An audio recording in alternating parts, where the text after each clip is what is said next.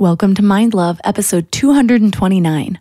Today's episode is all about decoding your emotional DNA. If the event is significant enough for you, it will create an imprint on the system that then becomes a blueprint for the ways that we think, feel, and behave, and it's passed down. And most times, you don't even know that. You don't have a clue.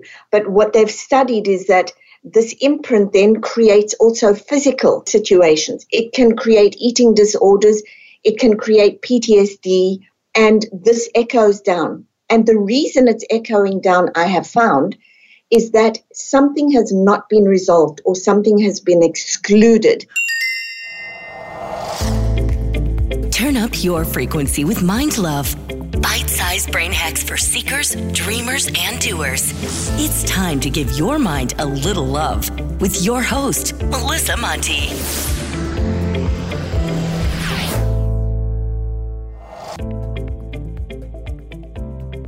If you're new to Mind Love, welcome. I'm so glad you're here. And here's your personal reminder to tap that little subscribe button. That way, you'll get reminders to give your mind a little love when new episodes release. And if you love the show, consider leaving a 5-star review. These help me entice all the amazing guests that you hear on the show. Today, I'm excited to read a review from Magdalena, who says, Mind Love is a breath of fresh air. I listen to you every morning on my way to work and just to start my day. I can't get enough of your wisdom and insight to living a mindful life. I suggest you to everyone and all my friends. I truly can't get enough of you. Thank you so much for this show. I am so glad I found you. Well, thank you, Magdalena, for taking time out of your day to leave a review that lit up my entire week. So thank you so much. And now on to the show. We all know that we inherit physical DNA, right? But did you know that we also inherit emotional DNA? Emotional DNA is an ancestral blueprint of thoughts, feelings, and actions, all handed down to us through multiple generations. This is one of the reasons why we see patterns of behavior, or even patterns of dispositions, repeating through families. And you could argue, maybe it's not emotional DNA being passed down. Maybe it's just that younger generations witness and then normalize certain ways of being. And that's true as well. But science has been pointing us to something deeper. Children have been adopted and still have taken on some of these emotional patterns from their biological parents. Non-genetic injuries have occurred to multiple people within the same family, which we'll get into some of those stories in this interview. My whole life, I've been aware that addiction runs in both sides of my family. But I also felt like I was 1 degree removed. My dad had overcome his addiction for most of my life, and as far as I know, he never relapsed. So in college, when my binge drinking really took on a life of its own, I remember thinking about it, but believing that it wouldn't happen to me.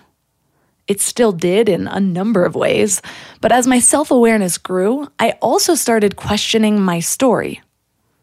Did addiction run in my family? Or was it trauma? Or the tendency to reach outside of ourselves to feel a little less? Was this a physical genetic inheritance? Or was it something more? I asked myself these questions long before I was ever ready to address them. Well, when I found out I was pregnant with Bravery, healing anything I might have a chance to pass on to him became my biggest priority. My tendency to overindulge. My tendency to have a glass of wine too many nights per week. My tendency to get a little extra irritated with people that don't know proper driving etiquette or don't know how to use the passing lane going down this mountain that I live on top of. Yeah, still working on it. He's gonna witness all of my behavior, and that may become his normal, his default. And those are just the things he can see. So what else am I passing on? How does our family deal with money? Am I still holding religious trauma? Do I have negative beliefs about parts of my health? Are there ongoing patterns in my relationships? And then on top of that, what will he inherit from the generation before me? And before that generation? What I've found, though, that in doing the work for my baby, I've broken myself of powerful patterns that I didn't even know were there. So today we're decoding our emotional blueprints to detect hidden and multi-generational patterns, to recognize their purpose and then transform our old cycles. Our guest is Judy Wilkins Smith. She's a highly regarded family patterns expert, and she has 18 years of experience in helping people end limiting cycles and reframe their challenges into lasting breakthroughs and peak performance. So 3 key things we will learn are how to identify the emotional DNA we have inherited by decoding our use of language and your body's messages, the physical, emotional, and neurological changes that happen through systemic work, and how to break free from the immensely powerful meta patterns that keep you in a systemic trance. And I do want to add a bit of a trigger warning around the 40-minute mark of a family story I share about domestic violence that can be pretty heavy. Do you love story-driven podcasts? I do, and there's a brand new one that I think you're going to love. It's called You Probably Think This Story's About You. The story just grabs you from the start. It all starts with Brittany, who thinks she's found her soulmate, only to find out things aren't as they seem. So she goes on a mission to find out the truth, and as she digs deeper, she realizes the guy's a master of deception. But here's the thing. As Brittany unravels his lies, she ends up on this journey of self-discovery. She starts to see how her own complicated past with addiction, sisterhood, and deep family bonds all have shaped her. And that's when it hits you. This story isn't really about him at all. It's about Brittany finding herself and learning who she really is. Trust me, you'll be hooked from episode 1, wondering where Brittany's path will lead her next. It's a story that'll make you look at your own life and relationships in a whole new way. Seriously, grab your headphones and start from episode 1 of You Probably Think This Story's About You. You'll laugh, you'll cry, and you'll come out feeling heard and stronger. Listen and follow You Probably Think This Story's About You wherever you listen to podcasts.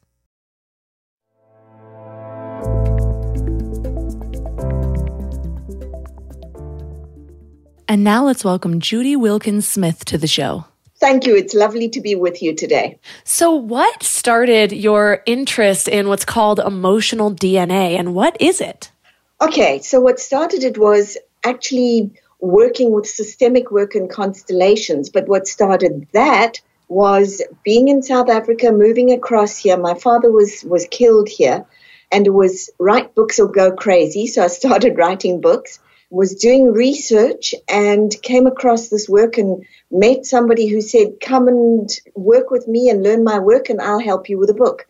Went and worked with him, got no help with a book. But that's what started it. And then people started saying to me, well, if you can do it for individuals, can you do it for organizations? And I do a lot of that. But what I found for me that was a bit different was you get to a point where you see what the problem is, you know what the pattern is that needs to stop, and you resolve that. And for me, there were so many people saying, but and then what? That was where I started getting into the emotional DNA. And it was looking at it and understanding that it was the patterns of thoughts, feelings, actions, reactions to events that was creating this multi-generational emotional DNA. So that's how it became a thing for me. So when we talk about patterns that are passed down, which I am so aware of, I feel like it's part of my life focus. I've had so many patterns. I thought I just had an addictive personality. And then I saw how it was really passed down through generations, just the things that so many family members have struggled with.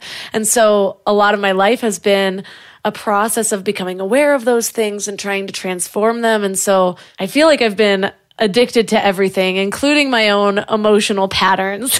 But I'm wondering, when you think of emotional DNA and where these patterns come from, is it just that we see them and so we repeat them? Or is there something that's actually being carried through in our body? Like, say somebody is adopted by somebody, do they still carry those things from maybe a biological parent? Yes, they do. So the quick or the not so quick answer to that is it comes from an event. An event creates an immediate reaction, and it could be any event, but it creates an immediate reaction, and that creates a whole cascade of thoughts, feelings, actions that we build into that. So it's almost like, in a sense, we cast a spell on ourselves.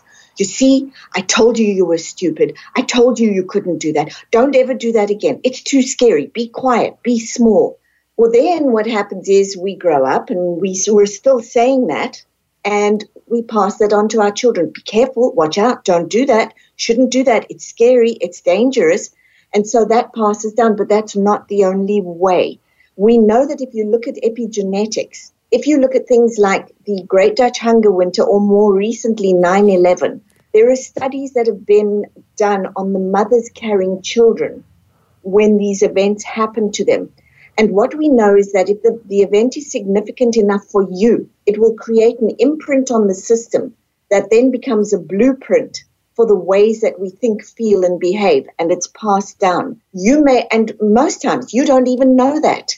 You don't have a clue. But what they've studied is that this imprint then creates also physical situations. It can create eating disorders. It can create PTSD, and this echoes down. And the reason it's echoing down, I have found, is that something has not been resolved or something has been excluded, and systems don't like that. They like everything to have its place and everything to be seen and acknowledged. So it keeps echoing down and getting bigger and bigger and louder until somebody goes, enough, I can't do it this way anymore. It's got to be different.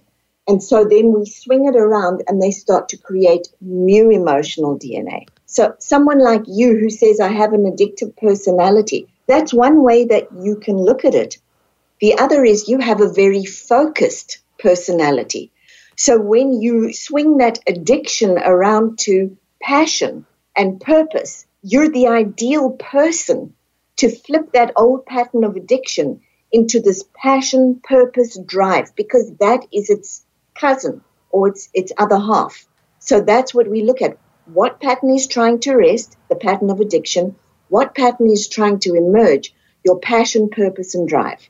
I really love that point. I used to talk about how I have an addictive personality all the time. I was at the same time combating it. But like you said, it kind of casts a spell. So it's not doing me any favors if I keep repeating that. And a listener actually reached out a few years ago on Instagram and she was like, you know, maybe you should turn this, stop reaffirming that you have an addictive personality. And I was like, you know, that's probably a good idea. So I do try not to say it. But one of the things you talk about is these systems that we navigate, complex systems every single day. What are those systems and how are they created? So your family system, your first primary pattern maker, mom, dad, brothers, sisters, and anyone who's been particularly significant who comes in and is part of the system. That includes miscarriages, stillbirths, abortions, adopted out, any of those. So that is your family system. Organizational systems or career systems, boss, line manager, teammates, colleagues, you have that system. Your ethnic system, your religious system, your friend system. These are all systems, and each of those has a different set of rules. So when people say, what do you mean? I say, well, you can't go into a church and swear, and you can't go into a bar and pray. Those are the rules. So we've learned to navigate those. We know what belongs here that can't translate to here. We're really elegant at doing it. We just don't know that we're doing it. So what are our most influential systems that we develop most of these patterns from? Family. Family is your primary pattern maker. All of your emotional DNA comes from family. And it also comes from people who have been extremely influential in your life. But your primary pattern maker is your family. What we've also found, though, is what you don't work out in one system, you'll very often try and work out in another system. And that biggest or second biggest one tends to be career. Career. So career or organization. Interesting. So why does that tend to be the biggest one, do you think? Because family or career? Well, family makes a lot of sense because that's where you spend a lot of your time. But I feel like with career, some people seem very career-oriented, and I can see that, and while other people's don't. But it sounds like that even the people that don't seem as driven in that area, you say it's still influencing them. Yes, because they're saying, often people who are not driven are saying, it's bad to be too driven. There's something wrong with that. I have different values. I have a different currency. So they're still in it, but they're in it in a different way. So you will get those who are driven, and you want to ask, where did that come from? And you will get those who are absolutely either anti being driven or just are not. And you want to ask, where did that come from? And that's usually that little family system sitting off there going, hello. You mentioned a few of them, but you talk about how systemic sentences run our lives, how we're basically casting a spell.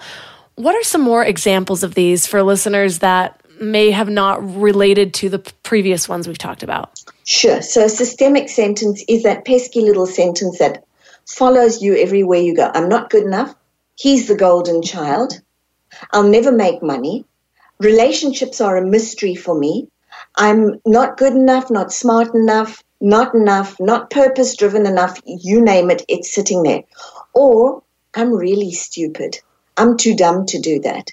Our family doesn't, let's go to the family ones. Our family is not smart. You could have love or money, but definitely not both.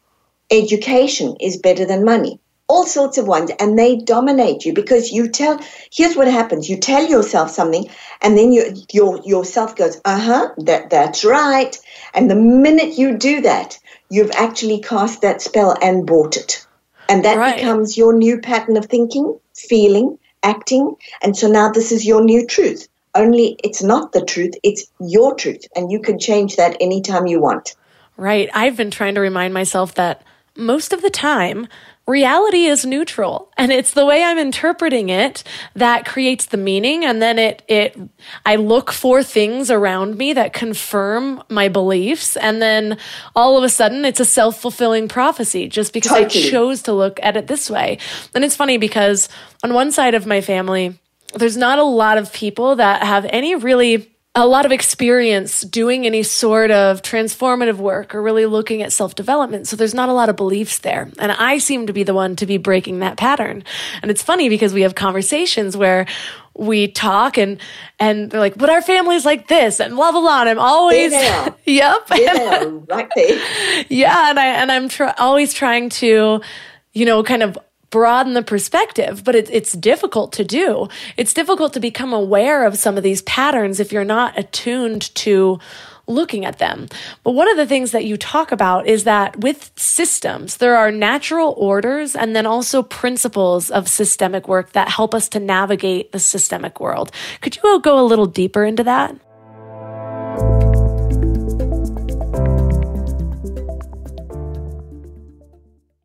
This show is sponsored by BetterHelp. I need to get something off my chest. Sometimes I wake up feeling like I hate everything. Like this dark cloud is over my day, and I look to the past and the future and everything feels tainted, like this is how it's always been. Those type of days used to last months, and now they're pretty few and far between, and they rarely last more than a few hours. But it can still make me feel like a fraud. I'm sharing this because I know that we all carry around these things that make us feel different or less than.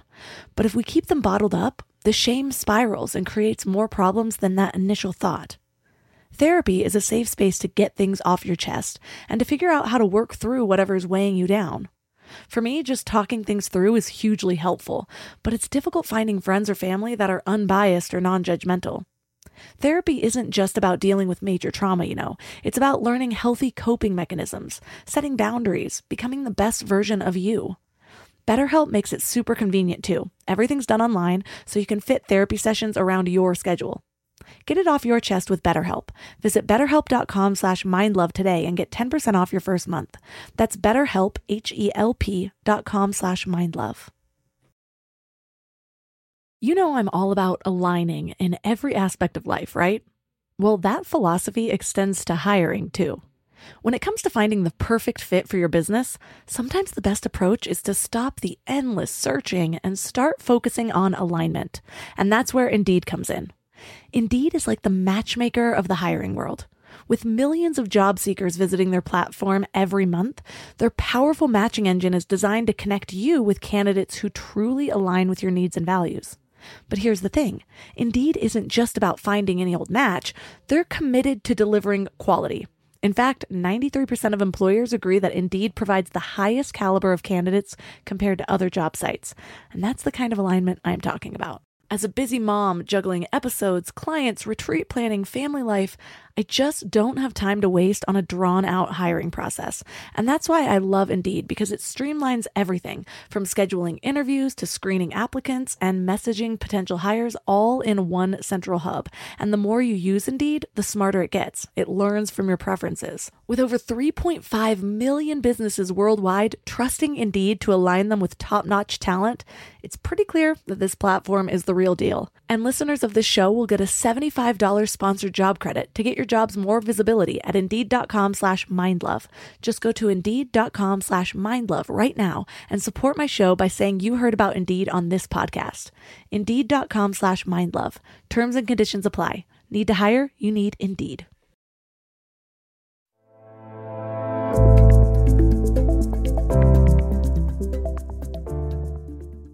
But one of the things that you talk about is that with systems, there are natural orders and then also principles of systemic work that help us to navigate the systemic world. Could you go a little deeper into that? Sure. So your orders are everybody has a right to belong, no matter what. Whether it's terrible Uncle Harry, dreadful Auntie Sally, they belong.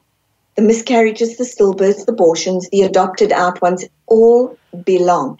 And if you don't give them their place, what you then tend to see is other people in the family don't know how to belong because they're out of place. So that goes to order, which is one of the principles. So everybody has a right to belong. If that right to belong is denied for any reason whatsoever, you're going to see that lifestyle or that kind of life repeat through the generations to try and draw attention to what or who has been excluded. So grandmother back in the day had a mind of her own. Grandfather had her committed to a mental institution, which they did in those days. She got locked away. We don't talk about grandma, just like we don't talk about Bruno, by the way, in Encanto. So we don't talk about grandma, but suddenly you find yourself in a situation where you're excluding yourself or you're locking yourself away, and it makes no sense until you go looking into the system and you ask, who is this like? Who else did this? And then you find it was grandma who wasn't given her full place. She was excluded. When you can look at her and say, I see you, and give her place, often that'll quieten for you. Now you don't need to carry the pattern. So that's the second one. And then the other one, especially in family systems, there is a ranking and a role. And the only thing that is about is order. It goes oldest to youngest. It doesn't make you bigger or better because you're the eldest. It doesn't make you too small because you're the youngest. But what it does do is it flows into the three principles. If you've had to get too big, in other words, you've had to take too much care of things as a young person, or you've had to get too small and step aside because a sibling needed something, you're out of flow of life. So that means that what belongs to you and what flows through to you can't do that. You're standing at cross purposes with it. And you have to find your way back into the position that belongs to only you. Now, that sounds out there, but when I do exercises with people and we do a very specific one where I put them in their order and then I start asking who's missing, who's excluded, and we adjust that, people go, oh my goodness, this is my place. It feels right. I've had people who tell me I'm the eldest and then we discover there was one before them. Well, then no, they're not. They're the second, but they carry the eldest as a burden because it doesn't belong to them. But when I put them in the second position, they go, this feels great. This is my place. And we instinctively know that. So we have then the three principles: belonging, balance of give and receive, and order. Belonging is, how do I belong in this family? Everybody's quiet. Everybody's wealthy. We all are very educated. I belong in this family this way. Or, how do I belong in this family? We're all quiet, but I'm really not. Maybe I'm the change agent in the family. So that's belonging. Balance of give and receive, we feel very quickly, especially in the workplace or in our careers. When we charge too little or charge too much, the body knows. Now, some of that is also tied into your family bandwidth. We have money bandwidths or money DNA as well. And if your money DNA says, don't be greedy, don't ask for much, we're going to find that the minute we ask for more, we start to sabotage ourselves. We'll give it away, we'll lose it, you name it, it just comes and it goes. So that's your balance of give and receive. And then order says, this is where I belong. I'm the eldest, I'm the youngest, I'm the middle, I'm the fifth sibling, exactly where I belong. And when you know exactly where you belong, you also know how to belong. When you said that sometimes they'd find out, well, there was one before you, is that if they maybe find out they have a long-lost sibling or there was an abortion even, or... Exactly. Interesting. Exactly. And this work, the beauty of this work is it's non-judgmental. It doesn't care why that sibling is missing. It only cares that that sibling is missing. So how would it affect someone, for example, if they grew up as an only child and then found out that they were actually supposed to be a middle child and there was an abortion before and after? What kind of effects could that have? What we typically will see is they can feel burdened from the one before, and they want to start taking care of those younger than themselves because they feel like they're at risk. The other thing that you'll see is they may not live a full life. And the inner sentence is, if you couldn't live a full life, how dare I? So you may see that. Often what I see is a bit of relief because the secret or the unacknowledged has been allowed to surface, and I tend to see a lot of tears because there is a deep recognition of, oh my goodness, I'm not the only child. There are others and I don't get to be with them. I miss them. And it sounds odd, but people have that reaction all the time. That brings tears to my eyes for some reason. But I wonder, so a lot of this can happen. Like they might be living out this sort of self-fulfilling prophecy, even if they don't have any awareness of the one that came before, one that came afterwards. Is there science behind this? You did mention epigenetics, but is there other science that can... Epigenetics is your biggest one. It really points out who and where and what. Genealogy, of course, tells you where you belong. This is kind of genealogy 2.0. It tells you why that's important. The other piece that's important is when you start to have these insights, when you start to recognize what's there, we then flip over into neuroscience because you can then begin rewiring those patterns, one thought, one feeling, one action at a time. And we know that when you do that, you're now moving out of the pattern, your inherited emotional DNA. You're moving out of ancient history and you're actually wiring in something completely new. So you're shifting your brain, you're rewiring your brain and your body, and now your inevitable future is no longer the same. I'm excited to get to that, but one thing I want to touch on is you gave an example in your book. I'm going to call it the curse of the male amputees. Yes. I found that really fascinating because it wasn't just mental ideas or beliefs. There was actually physical things. Can you tell us about that? Oh, sure. So the curse of the male, this was I think 5 generations. And the client who came in to work with me said, I want to work, it was a woman, I want to work about women with stocky legs. I mean, I get asked all sorts of strange things to work with. So I said, oh, okay, yeah. All of the women in our family have these stocky, solid legs. So I said, why do you have to be so solid? And she looked at me and she said, well, the men only have one leg. And I said, excuse me? She said, yeah, they all lose their right legs. So we went back and had a look, and it was 5 generations back. There was a great-great-great-grandfather who had come out on the boat and there'd been an accident and he lost his right leg. And then they didn't speak about him again. He was excluded. But from then on, all the men coming down would lose the right leg. And in fact, she had a son who had a bad accident who was about to lose his leg. And so we went through that and she actually went to him and said, you don't need to lose the leg. We're changing this pattern. It's okay. That was theirs. See, what we do is we then carry that as a pattern that really doesn't belong to us, but we carry it as though it were us. And when he could see that, he could go, I don't need to carry that anymore. I can leave that with great-great-grandfather and stop. And he didn't lose his leg. So you see that the more obvious examples are people who have either diabetes in the family and there are all sorts of pieces about that, or they have obesity, or they have alcoholism. You want to look at the originating event and see how it is cascading down and why it is that you need to hold on to it. Because the minute you see it, you can look at that and go, okay, that lifestyle equals those actions, equals this condition, and I see that it's inherited. But if I go to the doctor and I say, this is in my family, what can I do differently?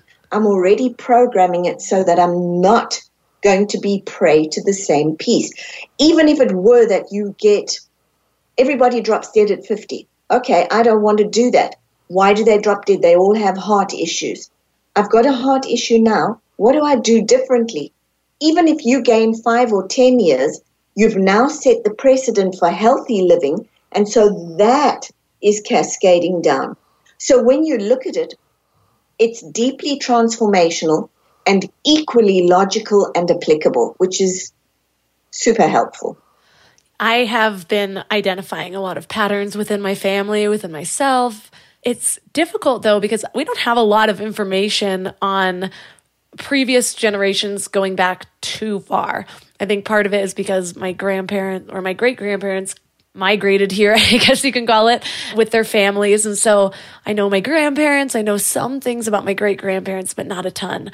I do know, though, that alcoholism has been a big problem in our family, addictions, both sides, my mom and my dad's.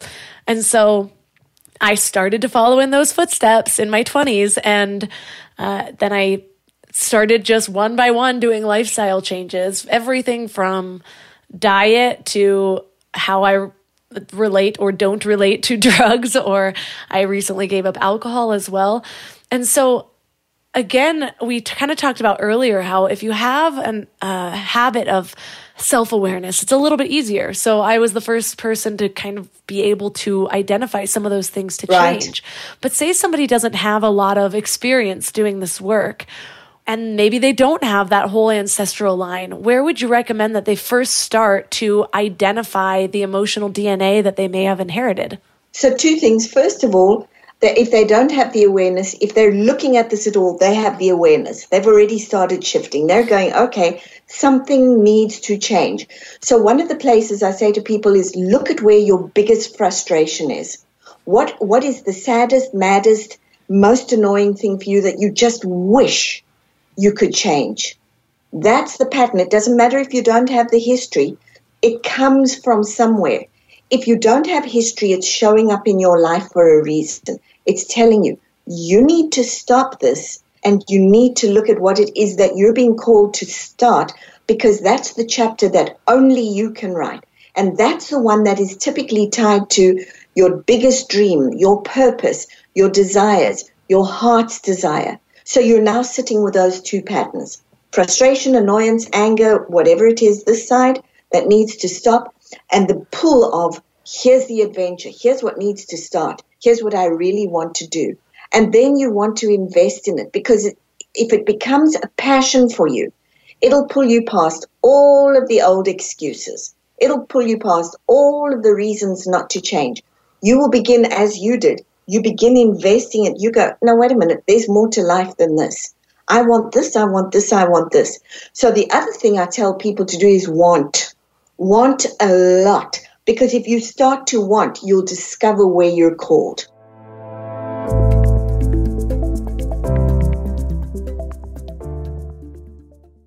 Another day is here, and you're ready for it. What to wear? Check. Breakfast, lunch, and dinner? Check. Planning for what's next and how to save for it? That's where Bank of America can help. For your financial to-dos, Bank of America has experts ready to help get you closer to your goals. Get started at one of our local financial centers or 24/7 in our mobile banking app. Find a location near you at bankofamerica.com/talktous. What would you like the power to do? Mobile banking requires downloading the app and is only available for select devices. Message and data rates may apply. Bank of America NA, member FDIC. When you need mealtime inspiration, it's worth shopping Kroger, where you'll find over 30,000 mouth-watering choices that excite your inner foodie. And no matter what tasty choice you make, you'll enjoy our everyday low prices, plus extra ways to save, like digital coupons worth over $600 each week. You can also save up to $1 off per gallon at the pump with fuel points. More savings and more inspiring flavors make shopping Kroger worth it every time. Kroger, fresh for everyone. Fuel restrictions apply.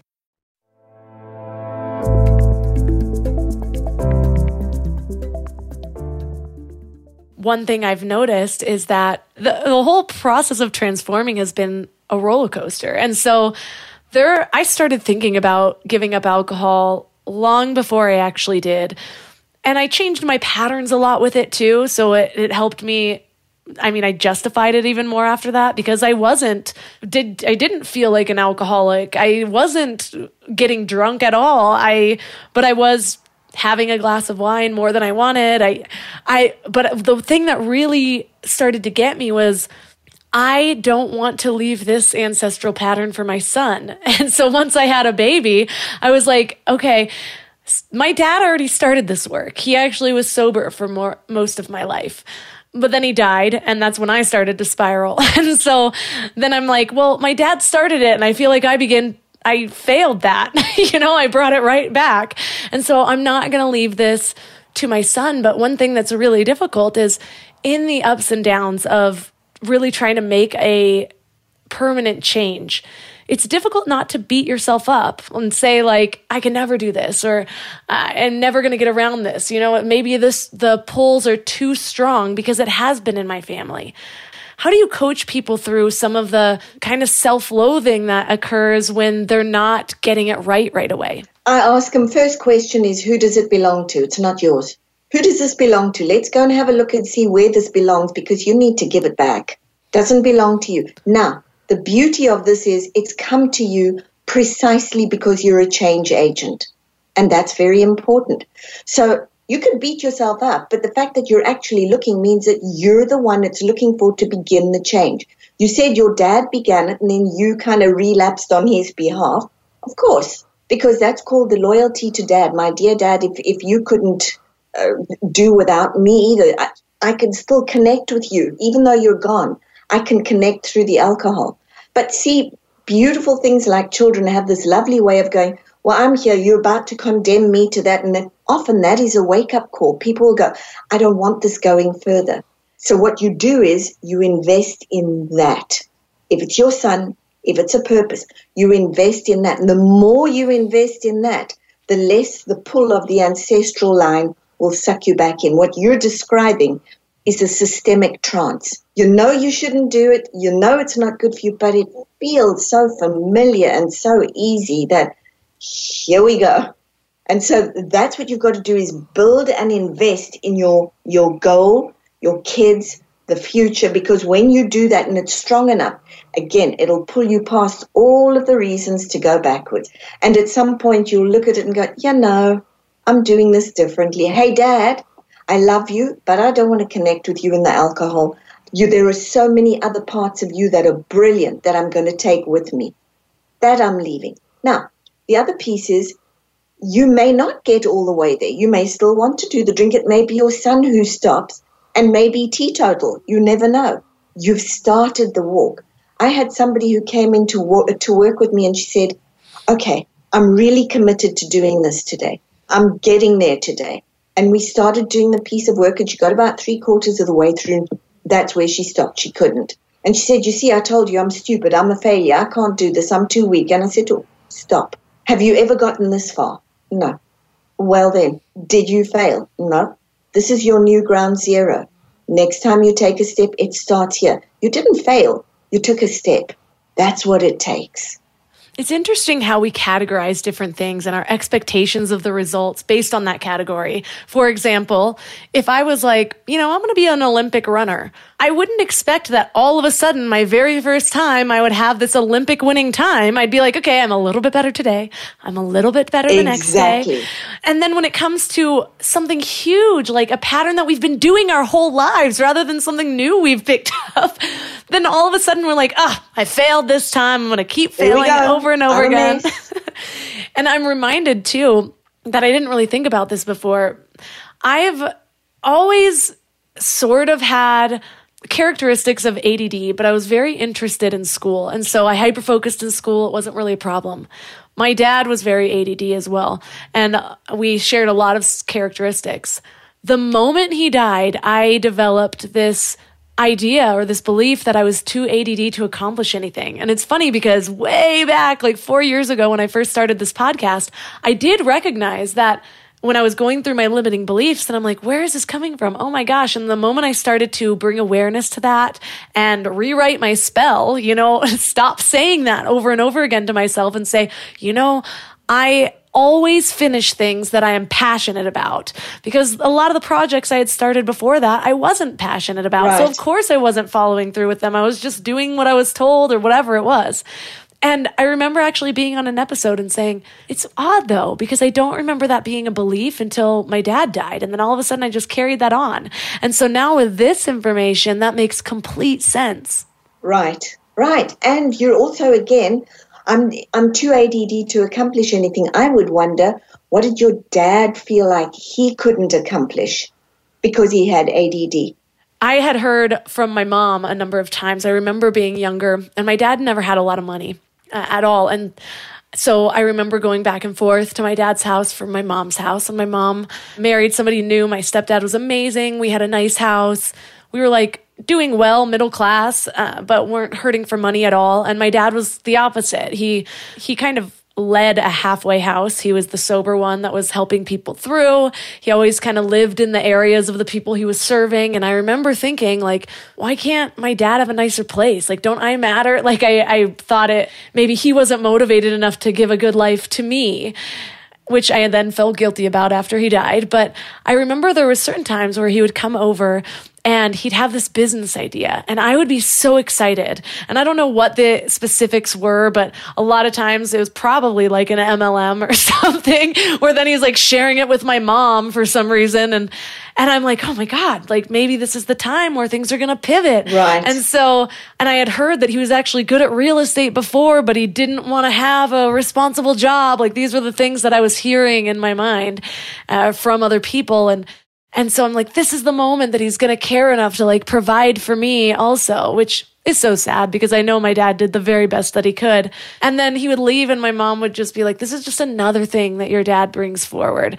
Don't get your hopes up. Nothing's going to come from this. And right. So then all of a sudden, when I turned 19, right after he died, that was my pattern. It was like, okay, the next thing I'm sort of interested in, maybe sort of get it going, and then I'm going to drop the ball just like my dad.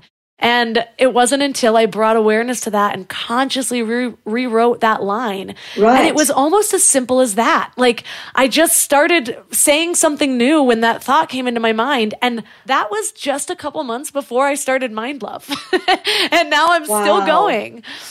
And so what you did that you don't realize is you actually said to your dad, hey, Dad, for you who couldn't make it happen, I will. And you did. And that's a really nice way to have your dad with you. Yeah, and it's not even that I look at it in a way like my dad failed at this. It was like my dad was trying so hard. I know his heart. He wanted to give that. And so what I took from that too is this idea that you could set your own schedule. It was possible. He just died before he could complete it, but he showed me there was another way to think. And that's Beautiful. All I really needed. And now I'm bringing it through and I can pass that on to my son. So it's almost like a gift that was a seed planted from my dad all the way to his grandson that he'll never meet. So you can kind of choke me up It's now. not almost. It was a gift. It was a gift. And this grandson, your son, you're going to teach. Start and finish. You're going to teach him all the things that your dad probably would have wanted to. You can have a different schedule. You're going to go and do things that keep you safe. You can excel if you want to. Grandpa was trying to do that. He was working very hard on it. You can do it. Look at me. So you've really started that pattern cascading down to where you can change it, which is rather a nice legacy to give your dad. It really is. Wow, This just made my whole day. One other thing that came to mind while you were talking was you had mentioned eating disorders, and you also had said that when you are beating yourself up for maybe having a difficult time or it not being a straight line, because nothing is, from like identification to healing. Yeah. Yep. Then to remind yourself that it's not yours to carry. And that reminds me of one of the ways that I was able to, one of the many, many healing tools that I used to overcome a debilitating case of bulimia that I had for over 10 years was, and I used a lot of different tools, so it wasn't necessarily this simple, but I remember when I was really starting to make progress, and so because I was making so much progress, I would really beat myself up if I would relapse. And I'm like, oh my God, I'm starting from zero. And I had read somewhere that basically to look at it as like an outside demon, like it has a life of its own. It's not a part of me. And that was so helpful, because instead of me identifying with like, this is something that is me, it's my pattern, there's no way to heal it, whatever the things I had been told were. All of a sudden, it was this outside demon that I'm like, no, you can't come in. And it really helped in a lot of cases. And it reminds me of something else you said in your book, that you say that patterns and systems have their own intelligence, and they sometimes want to reset. Can you talk more about that? Yeah, they frequently, it's not even just a reset, it's an evolution. They want to grow. Their basic instinct is to survive. Their highest ideal is to thrive. And so what they want to do is they keep looking at, can we balance and move? Can we balance and move? Because if you don't balance, if you don't bring awareness to what's been excluded, you leave these empty pockets and they keep repeating. They're really like a bad burp. They just keep showing up and showing up and showing up. But when you pay attention to them, you can set them down. So, yes, they have a mind of their own. You will find that in fact, if a new leader goes into a company and he says, okay, new broom, we're going to sweep things clean, he'll often find that he hits a brick wall and he doesn't know why.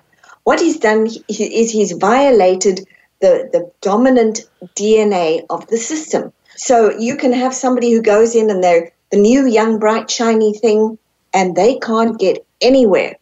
When they go and look, they ask what is valued in the company. It's who is the most senior in terms of age. Who is the oldest? We value age and wisdom. Well, if you're going to keep hitting against age and wisdom, good luck, you're going nowhere fast. But if you can respect the age and wisdom and ask the age and wisdom to show you what the system wants to stop and what it wants to start, you can start playing with the system. So you're always looking for both of those. What's trying to stop? What's trying to start? That makes a lot of sense. I was previously in a company very similar to that. And I came in and I was looking around. I'm like, you guys don't have systems for anything, a different kind of system, processes, business processes. Like, you're doing everything manually. You can automate so much of this stuff. Like, how are you going to hire somebody new? And I came in so enthusiastic, and about 2 months in, I was like, nah, I'm not getting anywhere. I'm going to work on something else. Yeah, so what happens is you come in and you go, here we go, but you don't know what's in place in the system and you're flying blind, and so you're getting flat nowhere. And that's why. When you understand the DNA of the system, you can move it any way you want to. So when we have that understanding, I know one of the things that you talk about is that our symptoms of what we're dealing with are guidance. So how do they guide us? What are we looking for? And then how do we use that to spot the real issue at hand? Okay, so symptoms are great. They're gold. I'm tired, I'm frustrated, I'm sad, I'm mad. Good. Your box just got too small. It's telling you to move. What needs to stop? What needs to start? It goes back to what needs to stop and start. What was your other question? How do we find that? How do we then go from symptom to really understanding what that underlying issue is? Okay, so what you do is you pay attention to the language and the feelings and the actions. So you have a symptom where somebody says, nobody cares about us in this company. We're on the clock 24/7. People just keep leaving, just keep leaving, just keep leaving. Okay, so why do they keep leaving? Because you're out of balance. There is too much ask and too little give. That's what needs to stop. We've got to bring balance in. There's got to be balanced give and take. That's not there. So the symptom is saying, I'm not working with this. I'm leaving. I'm done. Or you'll get a whole group where they come in and they say, we're taking away 10 days paid vacation. You don't get that anymore. Well, that's fine. People suddenly start getting sick. Why is everybody getting sick? Well, because if you're taking my vacation away, I'll use my sick leave. Watch me. So it's speaking to you all the time. Or you say, I'm always running out of money. I'm always running out of money. It's there all the time. If you go and have a look at the pattern in your family, there's a possibility they all ran out of money, or it ebbs and flows, but there is something tied to that pattern. When you can see what that pattern is and you go, I don't want to do that anymore, then it's exactly like you described. At that point, you go, I think I'm going to try something different. So it's really looking at what's poking you and saying, hey, and you're getting super frustrated with it. That's the symptom for the pattern. Okay, so what is it that I keep saying to myself? Like you said, I have this addictive personality. That would be an invitation for me to say, let's go and look where the addiction started. If it started with the alcoholism in systemic work is often dying to a truth we cannot look at. What was the truth somebody couldn't look at? What was so bad that it was easier to numb out and die to the truth? And why is that coming down for you? Well, Dad's gone. My dad's gone. Now I don't have him. And I would rather numb out than face that. So watch me. So all you're doing is repeating it. But the symptom is saying to you, I'm going to make you really, really uncomfortable until you take a look at me and see the pattern, because then you and I can have a different conversation. Now I can become a strength instead of a symptom. That makes a lot of sense. And it really sheds light on so many things that I know my family, particularly on my dad's side, has dealt with, because there were 8 of them. And I know that my grandma wanted a divorce. And so my grandpa ended up killing her and committing suicide. And so it really caused a lot of patterns. But I also know that he was an alcoholic before that. So I have no idea what may have stemmed before those generations. So if we look at that, you've got 2 exclusions, right? We don't talk about grandma because she's kind of gone and it was painful. We don't talk about grandpa because he was really naughty. But if we don't talk about grandpa and we demonize him, he's going to show up in everything we do. And by the way, you may also find that women go missing in the system. They can't stick around. Or women don't want to get married because it's dangerous. You could get killed. Or women don't have children because if they want a divorce, he's going to do something that'll stop you from going. Or we don't fall deeply in love because if you fall deeply in love and then I fall out of love, he may shoot me because of that or whatever he did. So you look again, what are the specifics of the pattern? What happened with that murder-suicide? What happened? What was going on at the time? What caused it? What were the after effects and how are those all echoing down? And your solution there is to give both grandma and grandpa their place in the system. It belongs to them. Then you can look at it and say, what can we learn here? What do we tell ourselves? Is that really the truth? Or was it their truth and I've now inherited that? And is it time to change that truth? So a lot of this is patterns that are passed down. Are we ever the ones to initiate a pattern? Absolutely. And you just did. When you said, I'm not doing this anymore, I'm doing that, you started a whole different train of emotional DNA. I'm not going to drink anymore. Very different. Now we're switching it up. I have a son and I want him to flourish. We're switching it up. I'm excelling so he can excel. Switching it up. You are the beginner. That's what we call the change agents. And very often they are the ones who think they're broken, weak, something's wrong with them, they'll never get anywhere. No, they're actually the pivot point in the change agent. Well, thank you so much for all of the wisdom that you've brought to this topic. I know I have been kind of going solo, identifying all these patterns and transforming them, but it is so helpful to really understand the why and the where some of these things come from, because I feel like it gives a clearer path forward. So for listeners that are really resonating with this, they know they may have some work to do, where's the best place for them to connect and to find your book? Okay, so best place for them to do that is to go to judywilkins-smith.com. The book you will find, you can pre-order now on Amazon, Barnes & Nobles, Goodreads, Porchlight. Did they tell me there was one called Porchlight? Something like that. You'll have to look, but they can find that there. And the other thing they can find are very specific constellations meditations. It's a world first. They will take you through your connection to your mother or your connection to your father. And each one connects you to the line of your mother and the line of your father.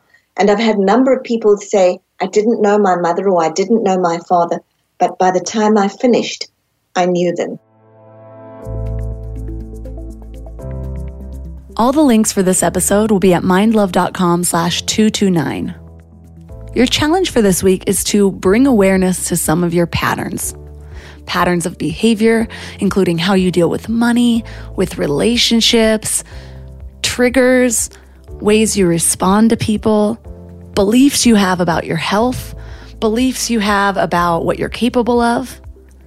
This is the first step towards getting really clearly conscious about your life. Once you start to bring awareness to your patterns, start to ask questions about them. When did they originate? What triggers me? What brings these thoughts up? Where did I learn this? Do other people in my family think this way, feel this way, behave this way? Is this mine, or did it come from someone before me? Awareness is the most powerful process that you can bring into your life because this allows you to see the things that you would like to consciously and intentionally change. You don't need to have all the answers. Your patterns don't need to shift immediately. Sometimes it takes a lot of work. Sometimes it takes bringing that awareness in day after day for a few years. And other times, they seem to just shift once you bring the awareness to that particular pattern. So let me know how it goes. Reach out to me on Instagram at mindlovemelissa or leave a comment right on the show notes page at mindlove.com/229. If you'd love to support MindLove, the best way to do so is by joining MindLove Premium at mindlove.com/premium. You get the entire backlog of exclusive episodes along with some other bonuses, including dozens of MindLove meditations. You can also support one of my amazing sponsors or leave a 5-star review on Apple Podcasts or Spotify. And if you do, I just might read your review on the show. And that's all for today. So thanks for giving your mind a little love today, and I'll see you next week. Thanks for tuning into Your Higher Frequency with MindLove. Head to mindlove.com for a free gift to keep your vibes up until next week.